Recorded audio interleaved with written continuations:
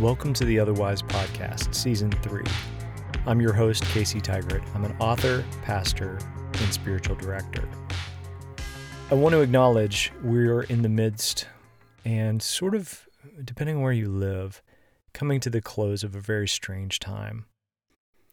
A time where a lot of us have been asked to stay home, a time of COVID-19, of quarantine, a time where we've had to readjust some priorities, a time when we've had to rethink some of the things that we believe are important.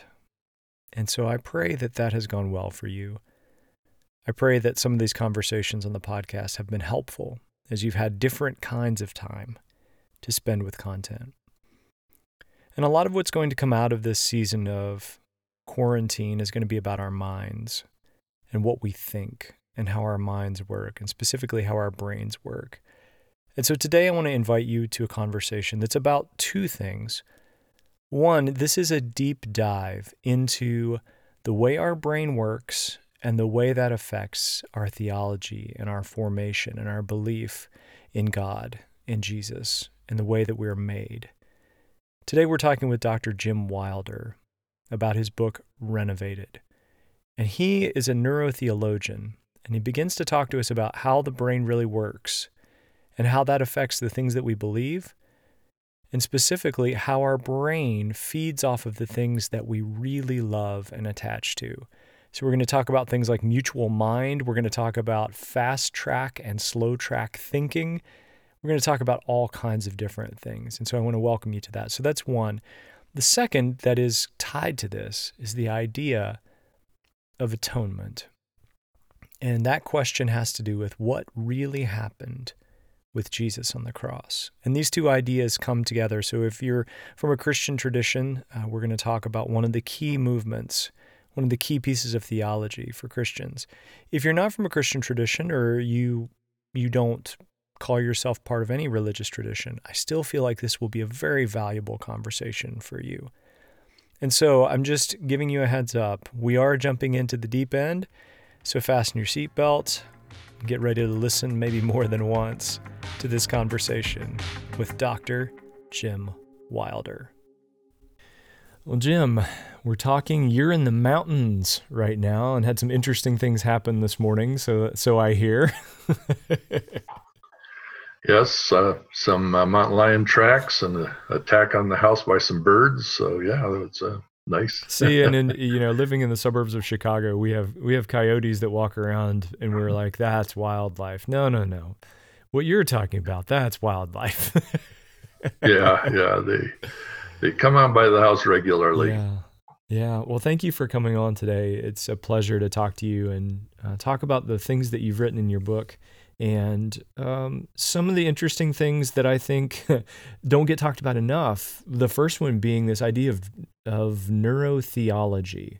I want to get into that, but I ask every guest on the podcast the same question, so I don't want to exempt you from that. We always talk about wisdom, and that's what we're seeking, a lot of us who are listening and creating. For you, if you were going to begin to develop a concept or a definition or a description of wisdom, where would you start? Where's the starting point for you in talking about wisdom? Well, oddly enough, the first time I heard about wisdom was when I was, I think, about 5 years old, and my mother was actually teaching a lesson about Solomon becoming king in a summer camp. And so God comes and says to Solomon, ask for anything you want. And the 5-year-old, I'm thinking, oh, this is like Aladdin's lamp, only even better because it's real. It's God. What'll I ask? Bicycle? No, that's not big enough. And I was just running through my head. And then the story goes on, well, I haven't solved the problem yet. Ask for wisdom. Wisdom? What is that?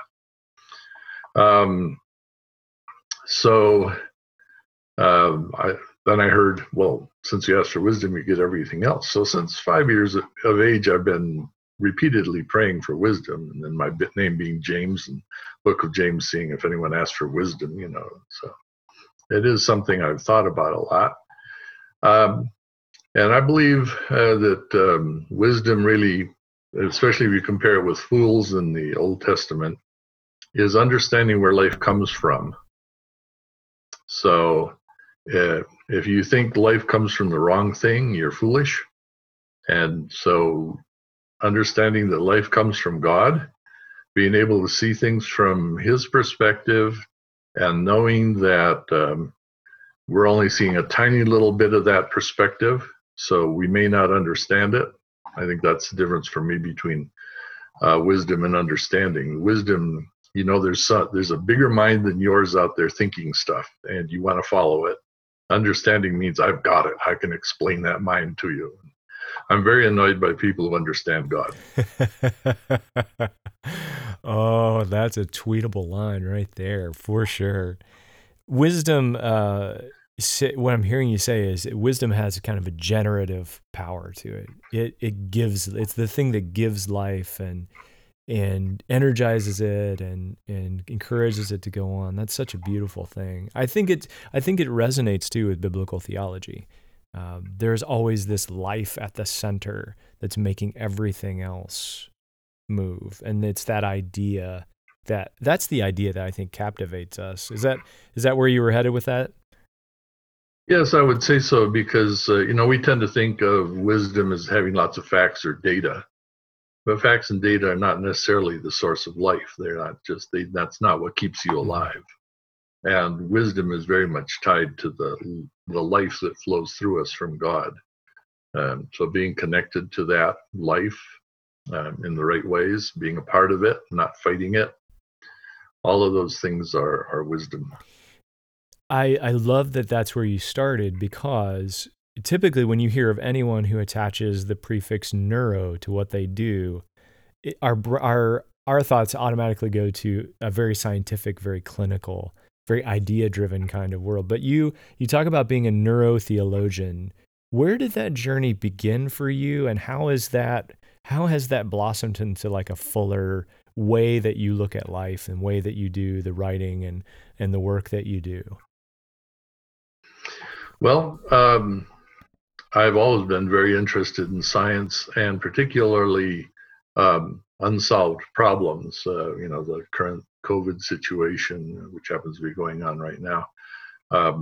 I follow that a lot. I follow the different kinds of. I want to know how things work and what's going wrong with them. And in a sense, the fall of man is something going wrong with the equipment we run. So prior to the fall, the human mind really harmonized really well with God, just it flowed along smoothly. Then something went wrong, and salvation is about putting that back. Somehow Jesus came to show us, among other things, how to run the brain that God gave us.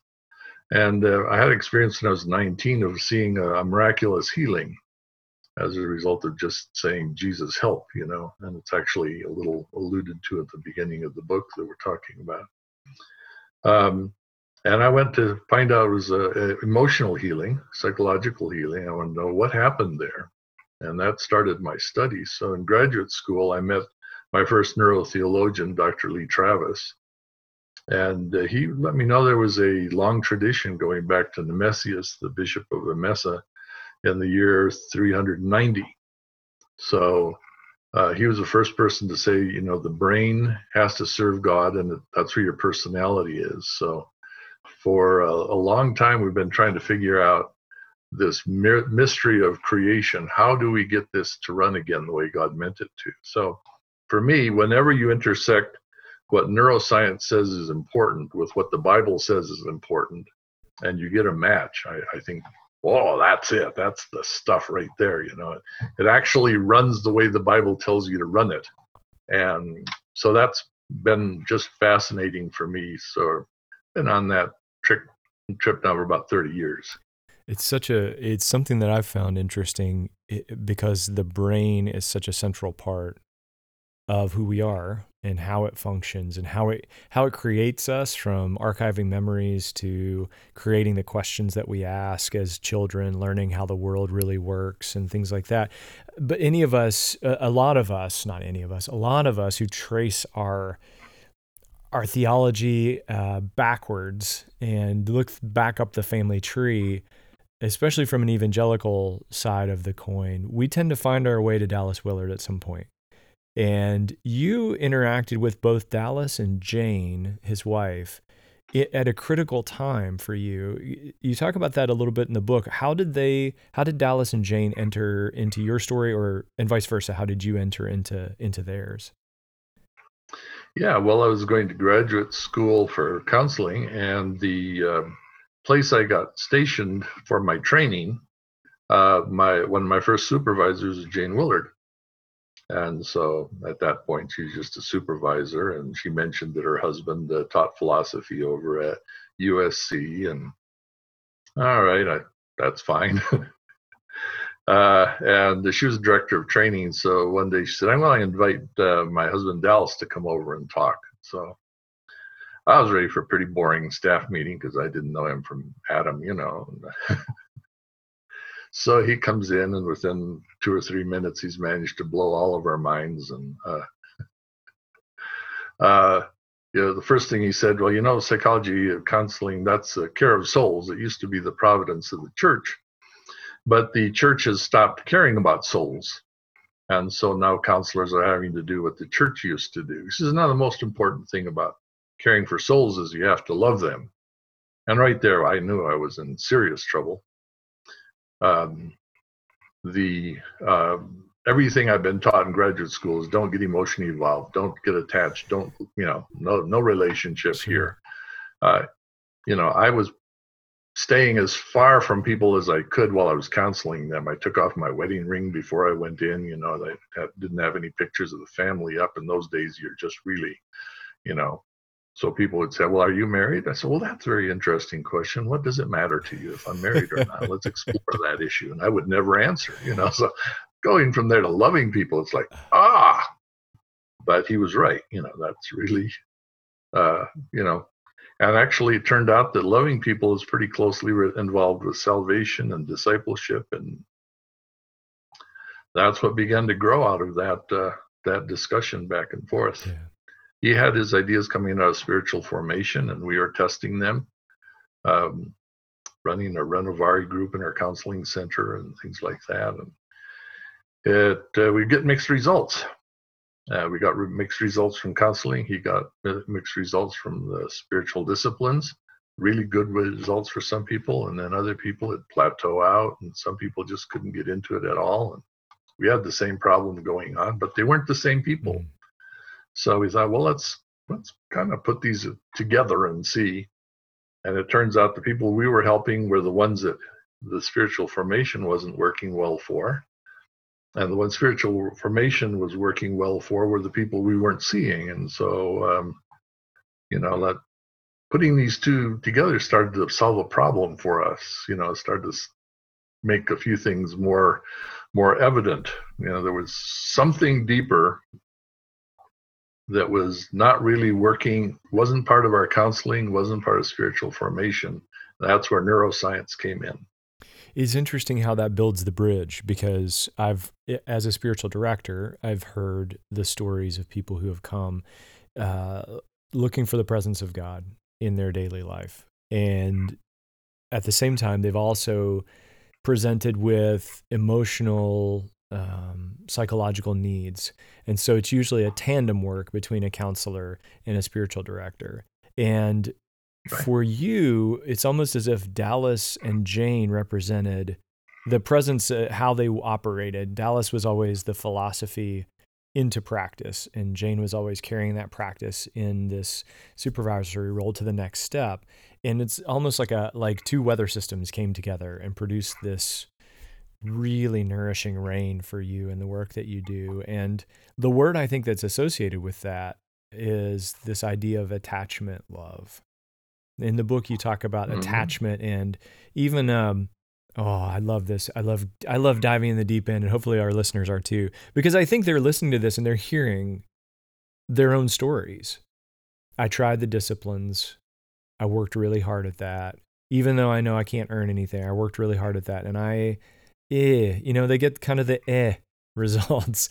But when you talk about attachment love, you even talk about the idea of a soteriology, a theology of salvation based on attachment. Can you give us a snapshot of that a little bit? Yeah, well, we went looking for how does the identity form in the brain? And in the 1990s, brain scans started to finally work well enough that you could scan a working living brain. Up until then, we just studied dead brains. And there's only so much you can figure out from that. That's how it's put together, but how does it run? We don't know. And we learned a little bit from people with strokes missing a piece of the brain. So you go, oh, that piece must do this, but how does it do it? We don't know. So when those began to get answered, we discovered that a baby's brain is born pretty much like a bowl of spaghetti, just, everything laying in there. And it's got to organize itself into a human being within 4 years. And it does that by imitating and strengthening whichever things are being done by the person it attaches to. And during that time, about a third of the brain that hasn't developed yet grows to become very much like whoever it's copying. And if attachment is what forms character, we also later found out attachment is what corrects character. Now, it creates your identity and how you're going to act. Those reactions that you have before you even think about them are all created and driven by who you are attached to. And you attach basically to whoever's glad to see you, whoever brings you joy. So it was a joy-driven mechanism. We first had to go look, is there joy in the Bible? I mean, I'd been a Christian, I had a degree in theology, I was ordained minister. I had never heard of any importance around joy. I mean, I'd heard it was there, sure. But, Then I went back to look, and Jesus said, well, these things I've spoken to you, that my joy might be in you and your joy might be the fullest possible joy. And I'd just been listening to the neurologists that say, well, what makes a brain grow is the fullest possible joy. You have to work that joy. You have to get it bigger. And Jesus is saying, I've been talking to you, but really what I'm trying to achieve is to have my joy be in you, and that joy be as big as possible. I said, well, that would be the right way to develop a brain. I wonder if Jesus was onto that. So now the question is, since that joy only happens with people that you're attached to, could the Bible possibly mean attachment when it talks about love? And so looking at the Old Testament word for chesed, which is enduring or abiding love, that's what attachment does. It connects you and it won't let go. Does the New Testament say anything about loves that'll attach to you and won't let go? I believe it does. Oh, well, now we begin to look into those things. And so then if that's the case, wouldn't the brain won't change to be like someone unless you form an attachment. So shouldn't salvation involve forming a new attachment with God through Jesus? Yeah. Well, is there any evidence of that? And then you go to 1 John, where he's talking to the church in Ephesus, I believe. And he says, well, you got all your theology right, but you've lost your love. You've lost your attachment. You're not connected to me anymore. And I said, well, isn't that classic for us? If that means attachment, what do we do in our usual, we run Christianity a lot the way I ran counseling. Our pastor doesn't connect with us. We go to church where there's programs, but we don't really get connected with other people. We, maybe get in a small group, but if we find a better one, we're out and we, go someplace. There's no permanence being built there anywhere. Yeah. And the brain always builds for permanence. Does God build for permanence? Starting to look like he did. And if so, why wouldn't he use the most powerful mechanism in the brain to be central to changing our character? It would work if he used it. It's just that our theology and our church practices don't use it. And really, spiritual formation, unless you go back to somebody like St. Teresa of Avila, who was very much into contemplative, which she said, God has to reveal his presence to you, and then you love him. And if you don't practice these things she called virtues with your community, you can never get to that kind of connection with God. And I said, well, she's talking about all the things brain science tells us are important. She just doesn't know those terms. Yeah. So there's been this tradition within the church. We just haven't been using it for the last 500 years very much. And for people who grew up in a certain theological tradition, this can sound like deconstructing all of that. When in all honesty, it's really just taking the idea and letting the new discoveries we have in neuroscience articulate it. Teresa of Avila was talking about this stuff well before she had the language. So it's something that's already real. All we're doing is articulating it with from a variety of different ways, whether it's from the new insights from brain science or any number of things. We're just articulating it differently. Does that sound right? Yeah, there's a lot of things that we know, but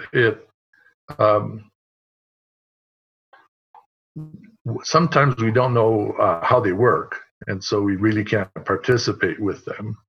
And sometimes we don't know the relative importance of them. So just to give you a counseling example, we used to work by trauma by working very hard to help people experience the trauma, and then at the end we'd take them to Jesus. And we realized the trauma was, by the time they could connect with Jesus, the trauma was resolved. So we thought that was very, very good. And we worked very hard and put people through a lot of misery to do that. Then along comes brain science and says, well, when you're in trauma, your brain's in a disorganized state. And you work and work and work until you finally get the brain to an organized enough state where it recognizes relationship. And once it does, it connects to Jesus. Okay. But suppose instead you flipped it around and said, well, if the problem is we're trying to get the brain out of a disorganized state, why don't we start with a well-organized state? Why don't we start by connecting with Jesus and then try to keep the brain organized instead of taking it to its worst function and trying to work its way back? Let's do our work from the positive side going in. And so it turns out when you connect to Jesus first and stay connected there, stay in a relational state, it takes about 1/6 of the amount of time and a whole lot less energy to do the same amount of work because your brain is actually in its optimum functioning point. So I think, all the ingredients are the same, but which place do you start? And so the neuroscience says, if you really want to connect with God, and this is one of the things that used to torment Teresa of Avila, she could go into these times of dryness, these times of not being able to connect with God. And from what I read, a lot of that time her mind is in a non-relational state. And in the non-relational state, your brain cannot perceive God's presence, or if it does, gives it no importance. So listening to God means we have to be in a relational state in order to perceive his presence and the importance of that message. And that's the difference between just having this information and truth-based approach to having a relational approach. If I'm connected and grateful, I'm going to much more easily, I enter God's presence with thanksgiving in my heart. I'm going to be much more likely to know he's there. He's there all the time, right? But does my brain know it? Sure. That's the question. Yeah. And just like when you're asleep or you've had, I've never tried this, but 10 beers, you're going to have a hard time being aware of God's presence. Yeah. It's because your brain isn't running right. So. And as you talk about it in the book, the attachment forms around, for people who are listening, I mean, the way I would see this is you become what and who you love. That there's a translation of the word that we typically translate faith that could also be fidelity or allegiance. And if you look at it in marital terms, where fidelity is being loyal to the one we love, it's not a formulaic set of things that we do. Those flow out of that. So it's as if it's the attachment that forms the drive and the ethics and all the things that they come out of that rather than the other way around. How you talk about two different kinds of thinking though. So it's easy to get caught up in, okay, so now I'm just going to think really hard about being attached to God. And that has sort of a backward effect, doesn't it? So you talk about fast track and slow track thinking. I love that because I think that's really helpful. Can you talk about that as it pertains to how we go through the process of spiritual transformation? Sure. Well, there's an upstream part of the brain, which is the fast track. It runs at 6 cycles per second of awareness. And it figures out who am I and what it would be like my people to do under these conditions. So we sort of assume consciously we always know who we are. But that's because the conscious mind runs 5 cycles per second, and it's always behind the faster part of the brain. So every time we become conscious, we've already figured out who we are. And so we just think we always know. But figuring out who we are is an ongoing process. Who am I and how would I respond to these circumstances? So Dallas always used as a sort of a benchmark, do we love our enemies? So when I find an enemy, by the time I'm conscious of it, my identity has already told me how we react to them. Yeah. So if I don't like you and I want to get away from you, my identity does not include loving my enemies. It includes getting away from or avoiding my enemies or attacking my enemies, whatever else it is. And we put in our slow track, well, I should love my enemies. And then it becomes what Dallas calls sin management. Right. I know I should, I don't, I shall try and manage it over here in this slow conscious track, which is always downstream from our true identity. So we get caught up in thinking, I don't love my enemies. I need to read a book about loving my enemies or study all these passages. And we're doing it sort of or focus after on trying to do it. Yeah. Fake it till I make it, and all those kinds of things. Yeah. Now there's some value in not attacking your enemy and acting like the, full out heathen, limiting sin has its value, but it doesn't really transform our character. Right. So to get into the fast track, we have to operate faster than the conscious mind. And that means we have to get the brain into some kind of a joy state, joy being relational. We're glad to be together. So one of the simple practices, this is one that Dallas did without knowing anything about attachment, but he said it was foundational to his spiritual life, is before he got out of bed in the morning, he would stop and make sure that he remembered the things that God had done for him and start with a sense of thankfulness every day. Well, now that's actually very good from a fast track point of view. If I remember back, the remembering uses the fast track. Things pop into your mind faster than you know how you pulled them out. And you're looking for, and I always say, let's ask the Holy Spirit to help, looking for those times that God has touched your life that you're really appreciative. And one of the fun things I've found is that everybody in the world who's willing to try, including the atheists, will find them if they ask the question. Well, there was this time. I don't believe in God, but there was this time. The Buddhists find it, the Muslims find it, everybody finds it if they go looking. And then there's this interesting thing that since God is present, he often starts talking to people who have started looking for him, for he's not far away. I think someone said that.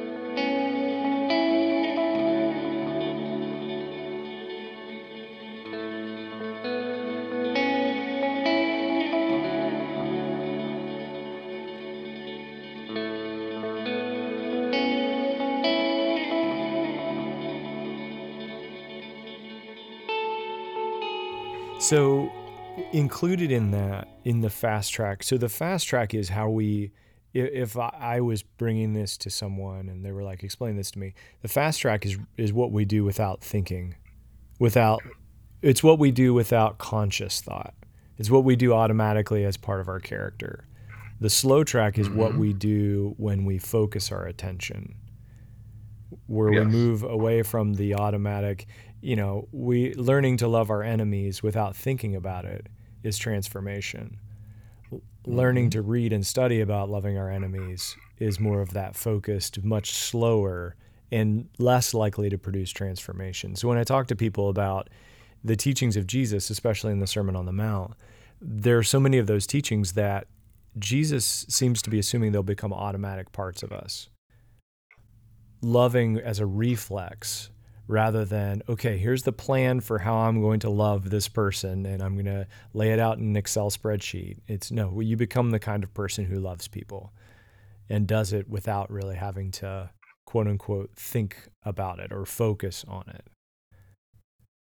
Yes, the reaction becomes our primary reaction, but to avoid being one side of the brain or the other, the left side or the conscious, left dominant or the conscious side of the brain is very well designed for problem solving.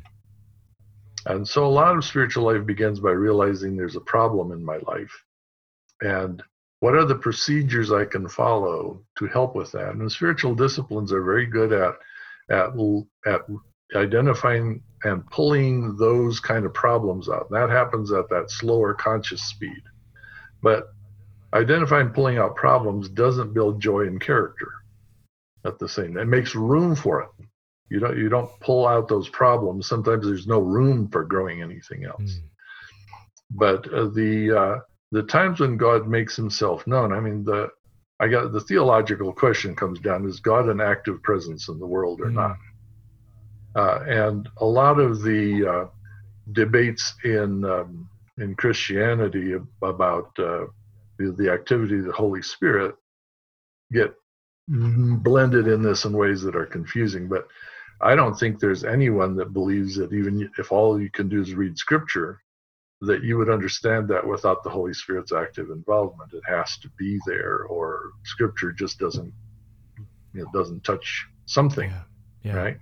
Doesn't touch your identity. So the active presence of the Holy Spirit reveals to us the actual power of God, which is in his love, his attachment to us. And as we begin to notice that and enjoy it and appreciate it and thank him for it, we start down this path where, you can't look outside and see the beautiful day without thinking, wow, God's here, and as these things grow, our joyful attachment begins to grow with him. And even when trouble comes, suffering, you go to the hospital, we want God there with us, right? Yeah. This is a bad day. It's not the kind of day I want to go through without God here with me, because the only thing I can be glad about under these conditions is that I have God with me. So even there's a kind of joy there, right? We're glad to be together, even though this is hard. That's the second part of joy, the strengthening of joy. When Jesus says, pick up your cross.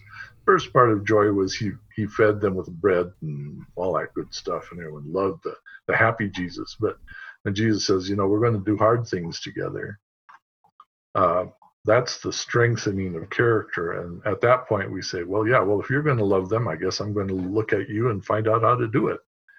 And now our first reaction to things begins to change, because we go, well, how does he see it? That's our first thing we want to know. We're kind of people that want to know that. And that has to be learned by your brain. But as it does, your reaction to your enemies begins to shift before you even have a chance to consciously think, how will I do it? So there's the conscious directing, identifying problems, taking stuff out of the way, and then there's the learning to love. That is the part seems kind of mystical and mysterious to us. From a brain point of view, it's not very mysterious. Yeah.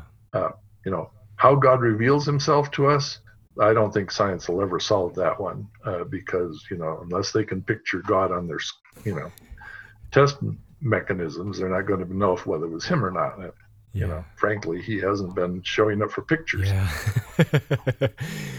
That is something that I've always believed was core for people, is your belief and your picture of who God is directly impacts what you will do with it and who you see yourself to be.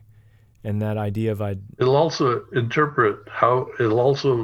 structure how you interpret those times when life seems hard or hurt. Yes. If someone cares about you, I remember one time taking my son in to get a shot. He's like 18 months old or something like that. And it hurt. And he looked at me like, Daddy, are you trying to hurt me? And I was like, no, this is bad, but we got to do it together. He goes, okay. I don't understand it, but he's with me, and this isn't a bad thing, even though it hurts me. I think that's what we're trying to achieve with God, something as basic as that. That it's the attachment. If we think, well, God is mean, he doesn't like me, he's looking for ways to slap me around, then when something hurts us, we think, see, he finally got his shot in, this is what he wanted to do. But when we call it knowing his heart, right? Yeah. That I call that, from brain perspective, a good attachment. And we even have some theological systems that reinforce that idea that for God to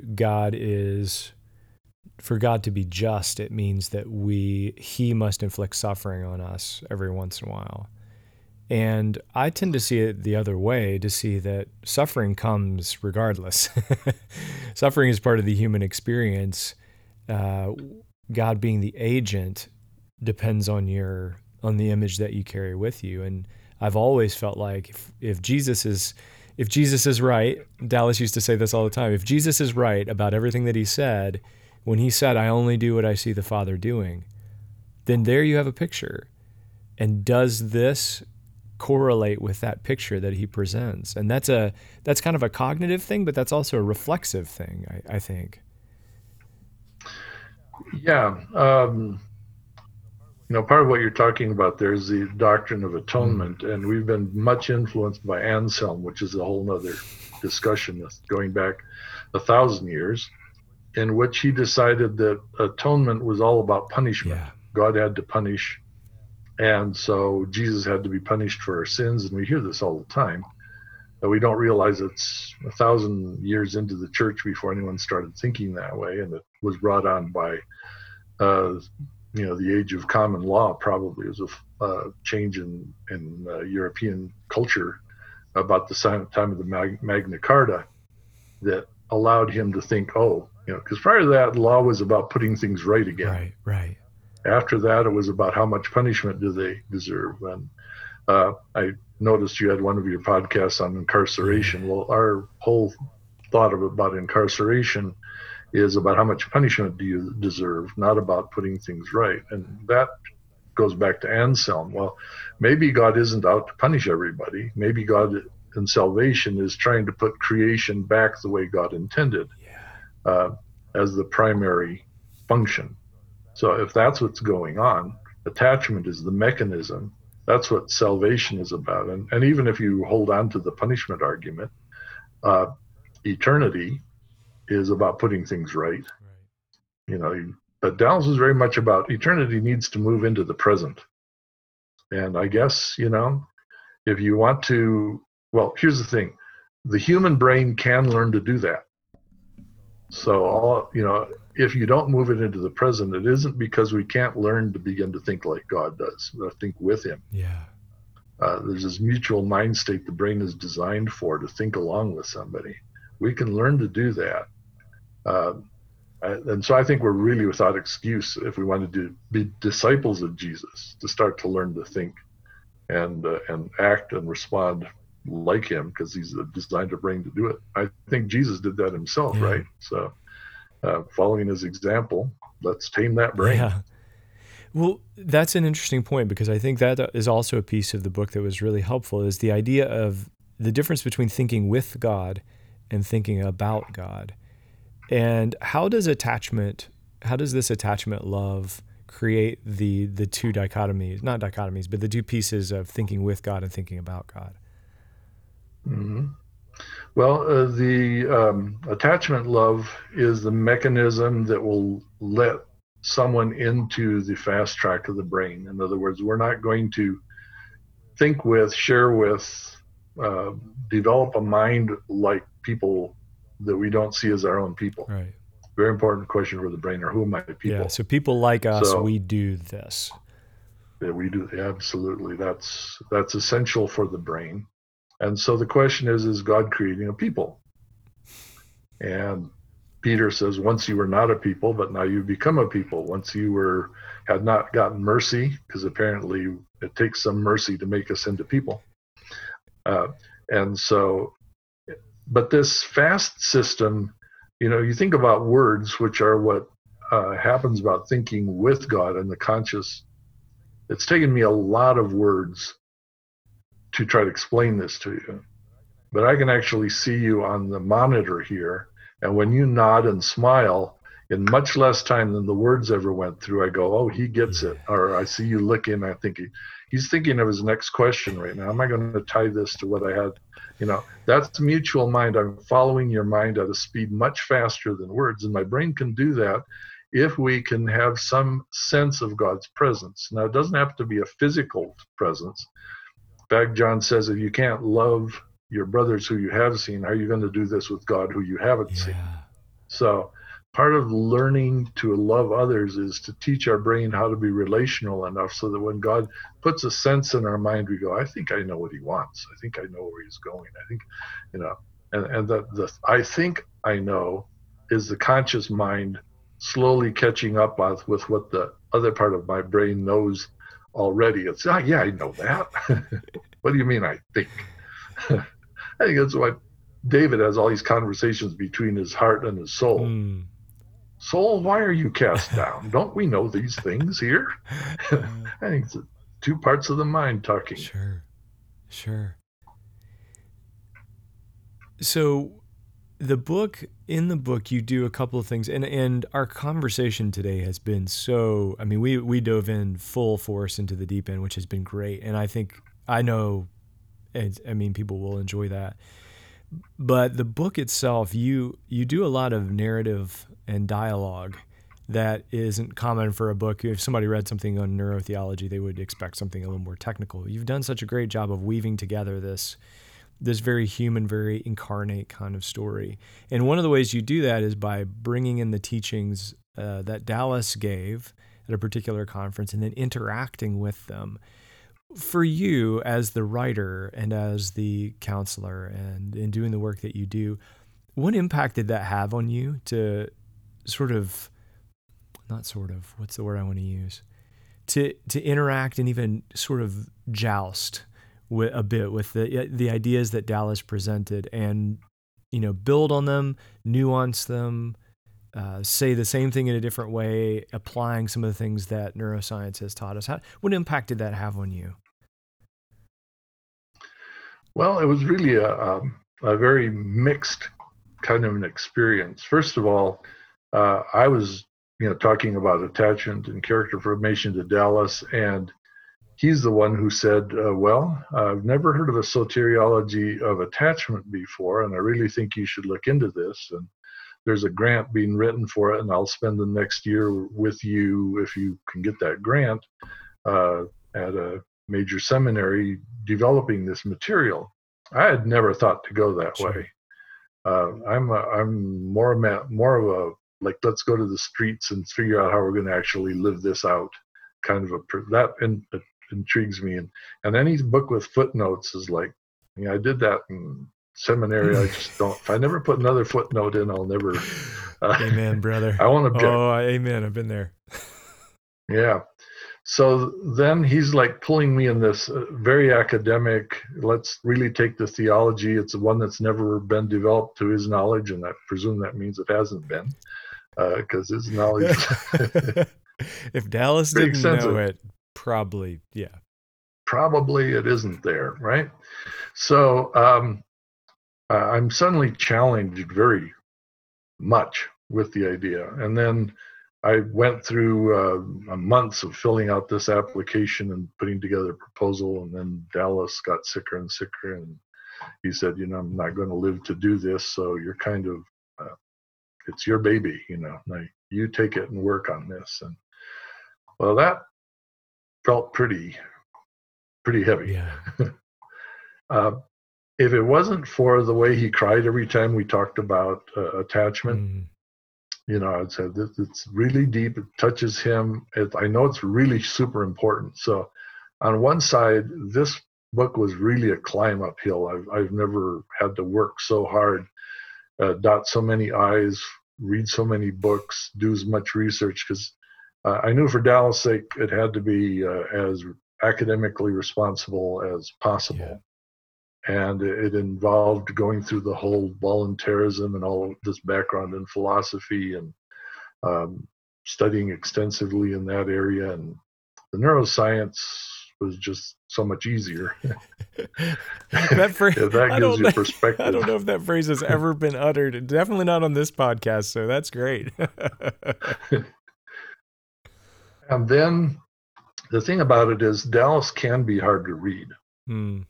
And part of the reason he's hard to read is he always wrote so that whatever he wrote, if his secular colleagues in the philosophy department at USC were to read this, they would be convinced by every sentence he said that he was doing, a deliberately good job. And so when you're, he really believed that Christianity is academically respectable, and he wanted to produce a book that wasn't just,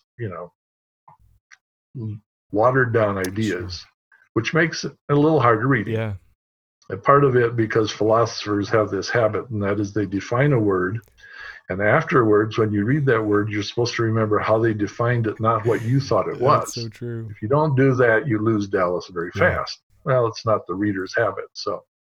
But Dallas at the conference was very warm and pastoral. He was engaged. He was touching people's lives. Dallas in person, it's really, really hard to walk out of that room and not love him. Yeah. Just right. And so I wanted to write a book that did justice to Dallas the pastor, not Dallas the academic person. But so it was warm, engaging. The neuroscience also has not been known for its warm and engaging ways. Sure. So I wanted to bring neuroscience at that same kind of warm, engaging, like we're people talking about what it means to be human and be like Jesus. And we're bringing neuroscience and philosophy and theology into it so that you can see how this applies, but not so it gets washed away by that. And that blend, that took a lot of work. It took, basically 8 years to get this from the lectures to the final outcome, and I hope I've done some justice to the kind of interactive sense, along with bringing the academic part in the background and a fair number of footnotes, if I must say.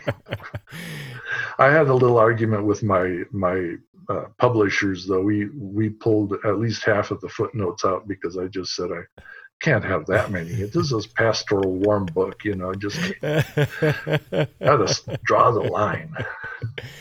Oh my goodness. So a person who picks this book up and decides to read it, and I'm in my head, I'm ticking through the people I know who listen to this podcast, and there's a sweep of pastors, of church leaders, of non-for-profit leaders, but there are also people who board a train from the suburbs and ride into the city of Chicago and do clerical work, or they work at a law firm or whatever. If they were to pick up your book and read it, what would you hope they would walk away with? What's the gift that's inside of this book for them that they could find?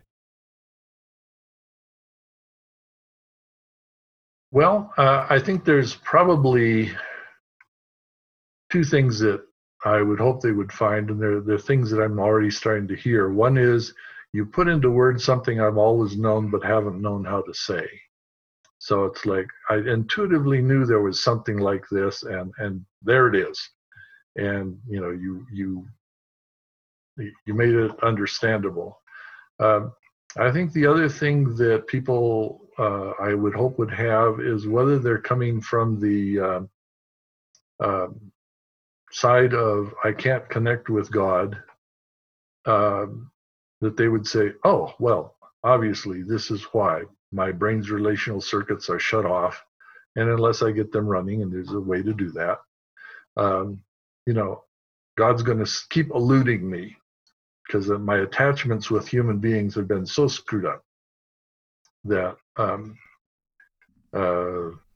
that's scrambling my signal. Yeah. And then the people have been practicing the spiritual disciplines, and I've had a whole bunch of these already, have said, "No, this explains why I plateaued, or why progress is so slow, or why, I keep saying there's got to be something more to the spiritual life, and I don't know what's missing, because I've done everything. I believed everything right. I tried everything that's been told. I moved on to the spiritual disciplines.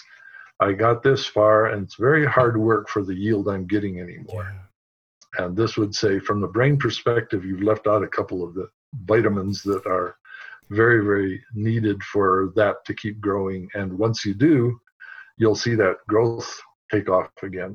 Now, I've had a very wild dream. It's in the Appendix A, and that is that churches and gatherings of Christians would begin to do the practices that build attachment, and that we would become an attachment-based community. And that, well, when I wrote the book, I was a lot more uncertain whether that could happen.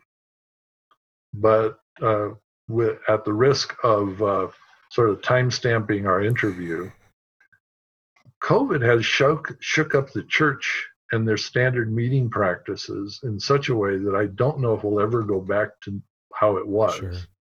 And the need for relational Christianity that will work in small groups or in some other kind of face-to-face meetings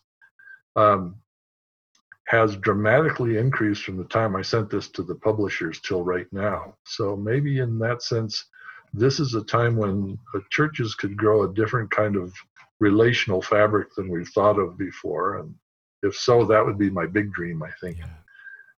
Yeah. Well, thank you for doing the hard work. Thank you for taking 8 years and parsing through this and bringing us just a challenging book, a bracing conversation, a necessary conversation, and for putting neurotheology into our language stream now, so we can start thinking about, all right, my brain has something to do with this. I thought it did. Now I know. So where do we go from here? I so appreciate you doing that and for taking the time to talk today. Yes, thank you very much also, Casey, for putting me on the train to Chicago and all those other places you go. I appreciate being part of your community. You're welcome.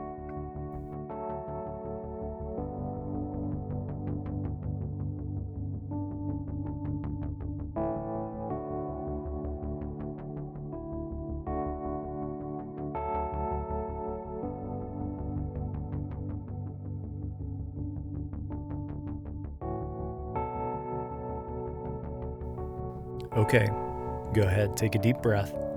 That was a lot to take in. Even as I was recording this interview, I thought to myself, we are currently drinking from the fire hose. But I hope this was a challenging conversation for you.